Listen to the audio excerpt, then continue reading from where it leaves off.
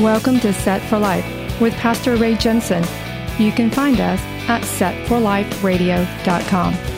Romans 10:9 says that if you confess with your mouth the Lord Jesus and believe in your heart that God has raised him from the dead, you will be saved.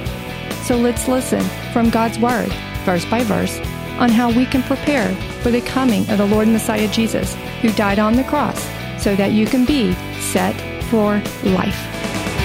You'll be set for life if you give your heart and believe what he's done for you.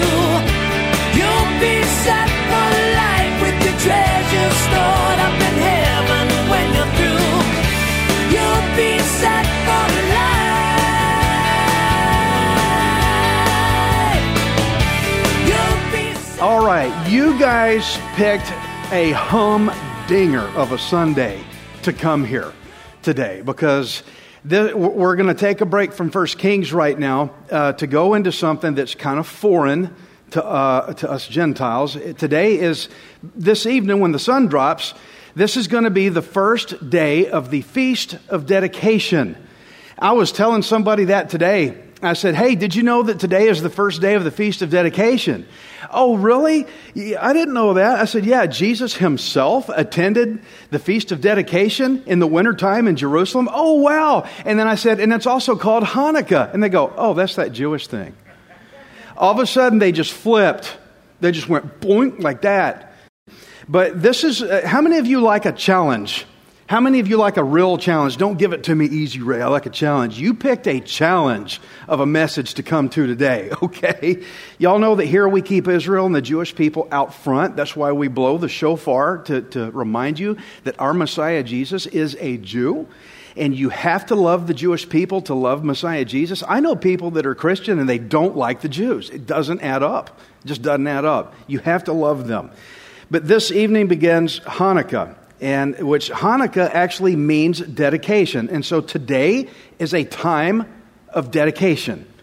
Let me give you kind of a picture about dedication. I am dedicated to my wife. I'm very dedicated to her. I cannot tell her that it's my tradition to spend time with other women. And she's going to smack me in the face, and you will see it next Sunday when I come in. I can't tell her, but my tradition says I get to also do this too. Can't do that because I'm dedicated to her. So, if I claim to belong to her, I must dedicate to her. And today, I'm going to show us all how easily bad traditions can slip into our lives and make us think that it's okay to halfway dedicate to God when the Lord wants all of us. He wants all of you. Like I said, I cannot say, I'm dedicated to you, honey, but tonight, man, there's this woman I just saw at the grocery store. I'm going to go hang out with her. And I'll be gone for about 2 or 3 days and I'll see you back. No, sir. Same thing with her. She belongs to me. We're dedicated to each other. She wants all of me as I expect all of her.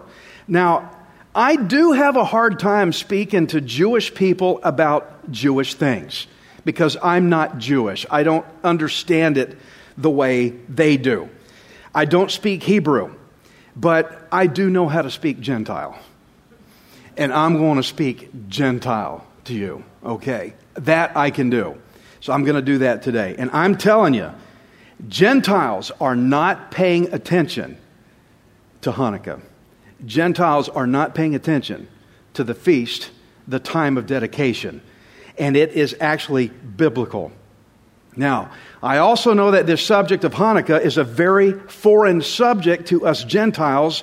It's hard for us to hear. And the reason it's foreign to us, the reason we're not very familiar with it, is because most of the Gentile church is talking about a different tradition right now called Christmas. I told you this was going to be a challenge. Hear me out before you blow a gasket, please, okay? This is not a Christmas bashing message here, but hear me. So as a disclaimer, I'm not here to bash Christmas. Today, I just ask you to listen. Let me present the facts before you draw any conclusions, because some of what you hear today is going to rub, maybe frictional, against a lot of your Gentile traditional thinking. Like I said, I can't tell my wife, I dedicate to you, but my tradition says I get to go play with other things. Okay? You got. But the spiritual side of it, I'm trying to make a parallel so that we can accept this and draw it in. Let me show you. This is tough, but we're going to weigh it out against God's Word, and I'll let you deal with it, okay? So, challenge accepted, I hope. Challenge accepted. Ready? Back in 200 BC, y'all know Alexander the Great. He went around the world pushing Hellenism, which was Greek gods and goddesses. He's trying to get everybody to worship like this. Alexander passed away. He died, and a guy named Antiochus Epiphanes, he took power. His part was over Israel, and he pushed Greek god Hellenism on the Jews also. Now, this guy attacked Jerusalem, and he violated the temple of the Lord. Very important we remember that. We can violate the temple of the Lord because we are the temple. We don't want to do that.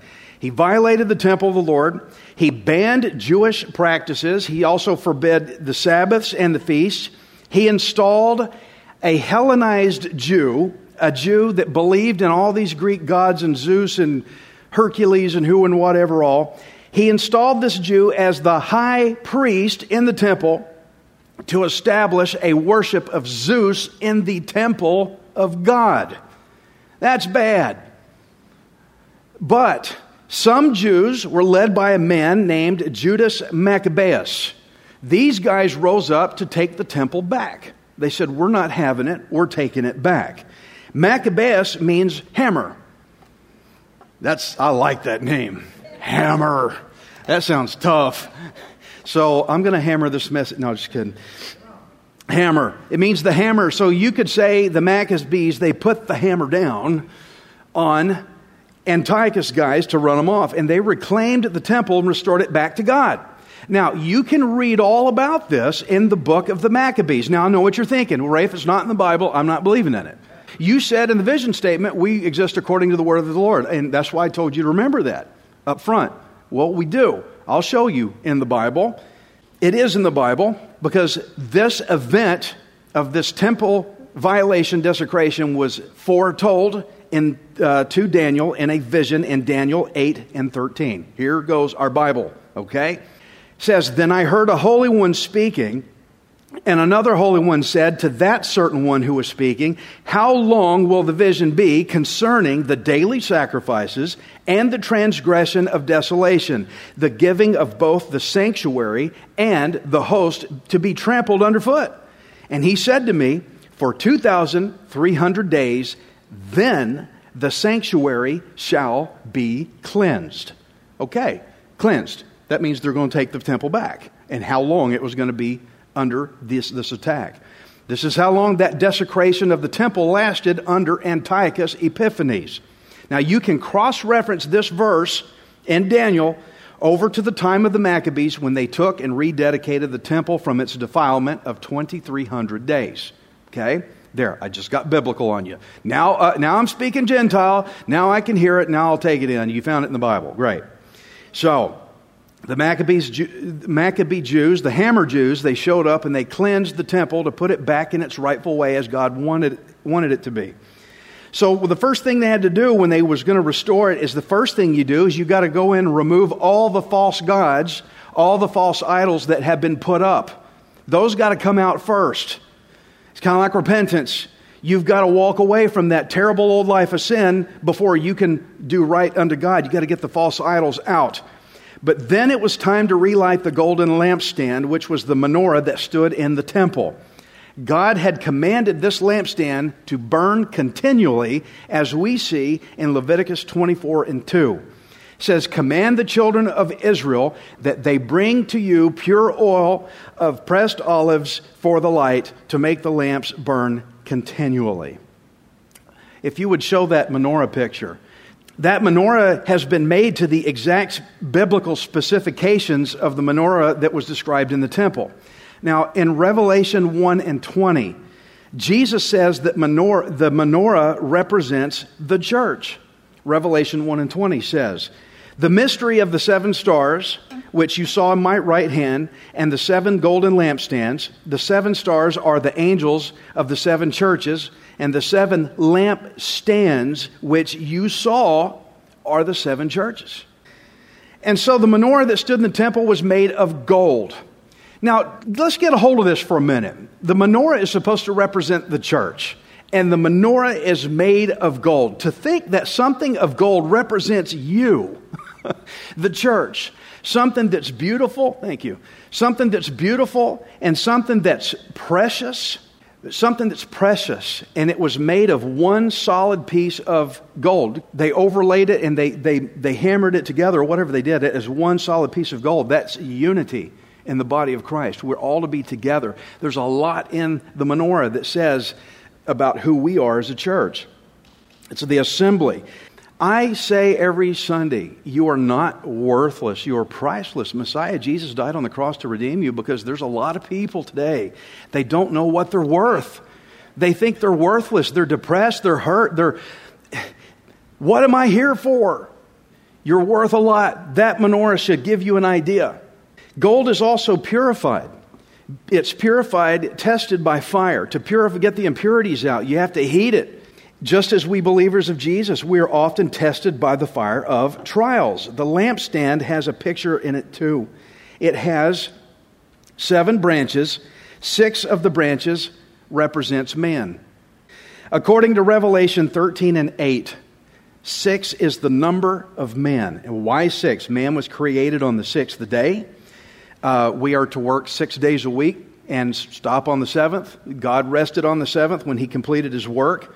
On the 7th day. 7 days makes a complete week. And we also know that anytime the number 7 is used, it means completeness. So you got 6 branches that represent man, and you have a 7th here that means completeness.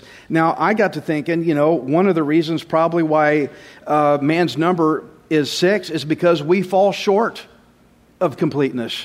We're not complete without Messiah Jesus, right? So 6 means I fell short of being complete. So there's why your man is number 6. But that's why the menorah has a 7th main branch, though, in the center of the 6 branches, because that center branch that's in the middle of the 6 represents Jesus Christ. He is the center. He should be the center of the whole assembly of the Lord God. He's the center, and He's higher than us, okay? So that's your explanation of a menorah. And by the way, you can get these on Amazon for $19.99. Okay. So, the entire lampstand was made of one solid piece of gold. There's no joints or seams, which indicates that we, the church, are all one together in the fellowship of Christ. Now, the light, because I didn't bring the candles, but you put candles in these to light them. 1 John 1:7 says, "But if we walk in the light, as He is in the light, we have," there's your unity again, "fellowship with one another, and the blood of Jesus Christ, His Son, cleanses us from all sin." So look, even your salvation is depicted in this menorah, being cleansed of sin. That's the fellowship and the unity we have depicted in the lampstand, one solid piece of gold. Also, if the church is a light, then Matthew 5:16 says, "Let your light so shine before men that they may see your good works and glorify your Father in heaven." In fact, if you want to jot down Exodus 25 in your notes, you can read all this detail about the menorah that talks all about what the menorah is, what it should look like, etc. That's one major place, is in Exodus 25. But I wanted you to understand from all this menorah talk, this lampstand talk, why it was so important, why the Maccabees, the hammer Jews, were so insistent on getting back in that temple, taking the false gods out, and relighting that lampstand, because the Lord God said to, and because of what it means. It was their identity with God. So they got in there, and they were intent on relighting it after they reclaimed the temple back from Antiochus Epiphanes. But to relight it, you need fuel. How is a lamp going to burn if you don't have that olive oil fuel? Exodus 27 and 20 says, "And you shall command the children of Israel that they bring you pure oil of pressed olives for the light, to cause the lamp to burn continually." So the fuel that kept these lamps, these flames burning, it was a very special, specific recipe of oil and other ingredients that God said, do it just exactly so. Okay? And God did not want this oil used for any other reason, any other purpose, but for the lampstand only, because you just know that somebody would try to get a hold of some of that oil and try to sell it for a profit, because it was unique oil. All of you essential oil ladies out there. Now, I know there might even be some of us men. I don't know. Every time I seem to have a sniffle or a headache or anything, Anna is digging in her purse. I have an oil for that. She's trying to dig it up. Okay. There's always an oil for everything. Somebody is going to try to make a profit. And so what they did out of this oil is they would seal it. They would take this oil, they'd put it in a jug, and they'd place a special seal over the top of it, and they would put a mark of the high priest on that jug to keep it set apart from all other oils. I said 2 key words: set apart. Set apart means holy. The Lord says, you're mine. You're dedicated to me. You're not supposed to look like everybody else. You be set apart. So they would take this jug, they would seal it and set it apart. Nobody was to get a hold of that oil. This is for the menorah, nothing else. There was no other oil like it. So when the Maccabees came back to restore the temple, they found only 1 jug of oil that was still sealed.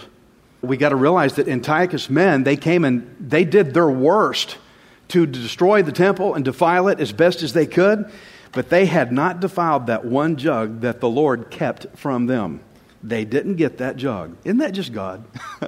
You know, we can do our worst, and He always keeps something aside that man has not contaminated. That's great.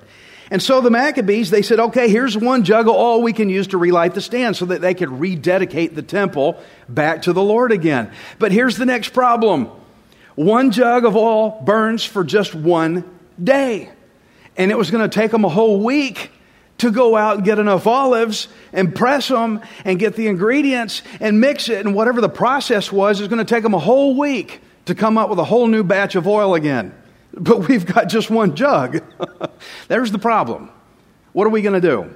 Well, that 1 single jug of oil that should have burned for just 1 day burned for 8 days. It burned long enough for them to go out and prepare a whole new supply of oil for the lampstand. That is a miracle of God, friends. God can take something that you think won't cut it, and He'll make it a whole lot better than you ever thought it would. I'm a prime example of that myself, okay? That He can do more. That jug burned for 8 days, and so because of that, an 8-day festival was established to commemorate the dedication of the temple, and it is called the Feast of Dedication.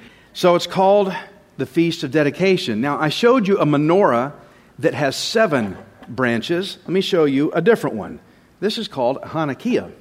What's the difference that you can see? It has more branches, okay? This one has 7. This one has 8 branches and a center one for 9, okay? So this lampstand is called a Hanukkah. It's easy to remember because you don't say just Hanukkah, you say Hanukkah, okay? But it doesn't have 7, it has 8. You put a candle in each branch. But that's 1 light for each day that the single 1 approved sealed jug, that's for every day that it actually burned. That's why you have this many branches, okay? The Feast of Dedication is also known as the Festival of Lights. You can call it Festival of Lights. You can call it Feast of Dedication. You can call it Hanukkah. Like I said, this morning I went to some places and told some believing friends, did you know that today is the Feast of Dedication? Oh, I didn't know that. Did you know that Jesus attended? Oh, really? He did? Yeah, it's also called the Feast of Lights. Oh, that's cool. Yeah, it's also called Hanukkah. And they go, oh. See, there was that little Gentile divide. Oh, it's that Jewish thing. I'm not a Jew. It doesn't pertain to me. I'm going to tell you how it does. You should have already heard enough by now. I could stop this sermon right now and you go, amen. I see where it relates to me, but I got more, okay? They went into the Feast of Lights. Feast of Dedication also is called the Feast of Lights because that's when they relit the lampstand. It's a Feast of Lights. We're celebrating the lights. The temple is back on. The temple has been rededicated back to the Lord. And so whether you think of it as Feast of Lights or dedication, it's also known as Hanukkah because the word Hanukkah means dedication. And so here, in this year of 2021, Hanukkah begins this evening when the sun sets. And if it starts today on the 28th, it runs for 8 days because of the 8 days that 1 jug burned. Then it's going to end, I believe, on December the 6th. Now, for those of you that want to join me, I'm going to be lighting my first candle of the Hanukkah tonight. And I know some of y'all live close. Maybe we can get together if you want to, and we can light that first candle, or I can make a video of it and put it up. And, it's a nice, good tradition to do. But for the Christian who has never participated in this before, maybe you're thinking, because this was my thought process when I first went to my first Passover, when I did my first Hanukkah, I thought, but Ray, I'm not Jewish. This isn't for me. I'm not Jewish. It just doesn't look like me. And I understand that. I understand as a Gentile why you would be thinking that. You're probably thinking, why should I participate in Hanukkah? Why should I do it? I have a solid answer to that question, because Jesus Christ participated in it himself. And I'm going to show you where he did in John 10 and 22. Look at this. Now it was the feast of what? Dedication. This is right where we are right now. It was the feast of dedication in Jerusalem, and it was winter. And Jesus walked in the temple in Solomon's porch. So friends, this is the biblical reason why I, a Gentile, celebrate Hanukkah, the feast of dedication, the festival of lights, because Jesus himself celebrated it. Friends, what I'm really saying is, if Jesus did it, I want it.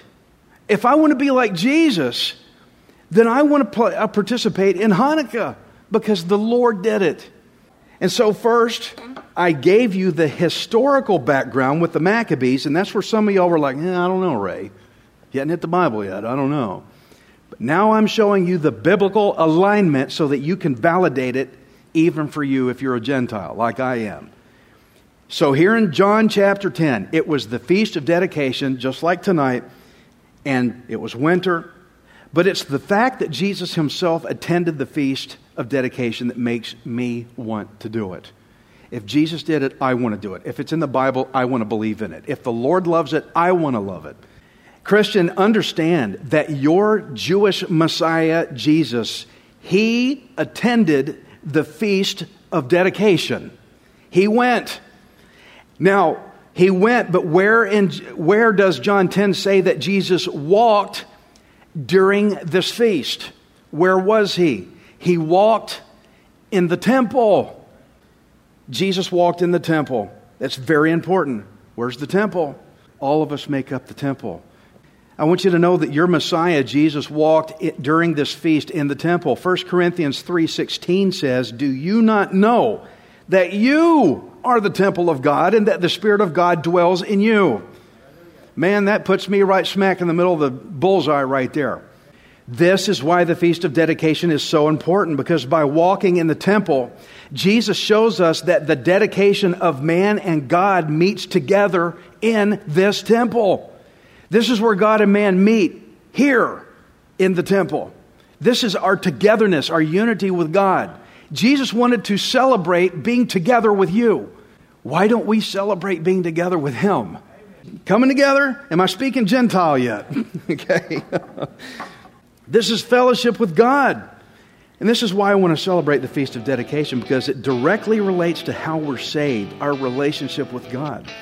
The day that you choose to dedicate yourself to Jesus Christ, then Jesus indwells you. He comes and walks in the temple, just like he did in John 10 at the Feast of Dedication.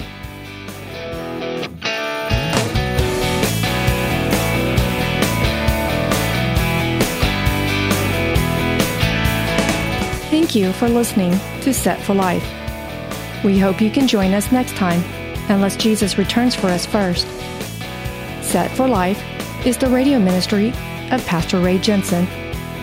We invite you to subscribe to our podcast at setforliferadio.com. Hi, this is Ray Jensen.